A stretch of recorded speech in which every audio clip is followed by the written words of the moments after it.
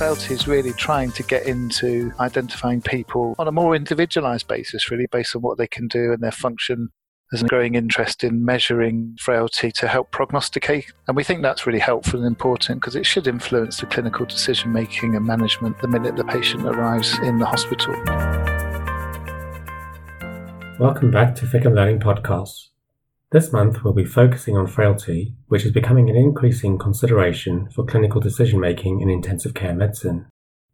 Matt Bromley had the opportunity to talk to Simon Conroy, who is a Professor of Geriatric Medicine at University Hospitals of Leicester and the National Clinical Lead for the Specialised Clinical Frailty Network. Simon's ambition is to improve outcomes for frail older people by embedding evidence-based medicine into clinical practice, and his research has led to the development of an acute frailty unit to improve care pathways and a dedicated service for frail patients in the emergency department. This podcast gives some great insights into the concept of frailty and how it may inform clinical decision-making and care for older people with critical illness.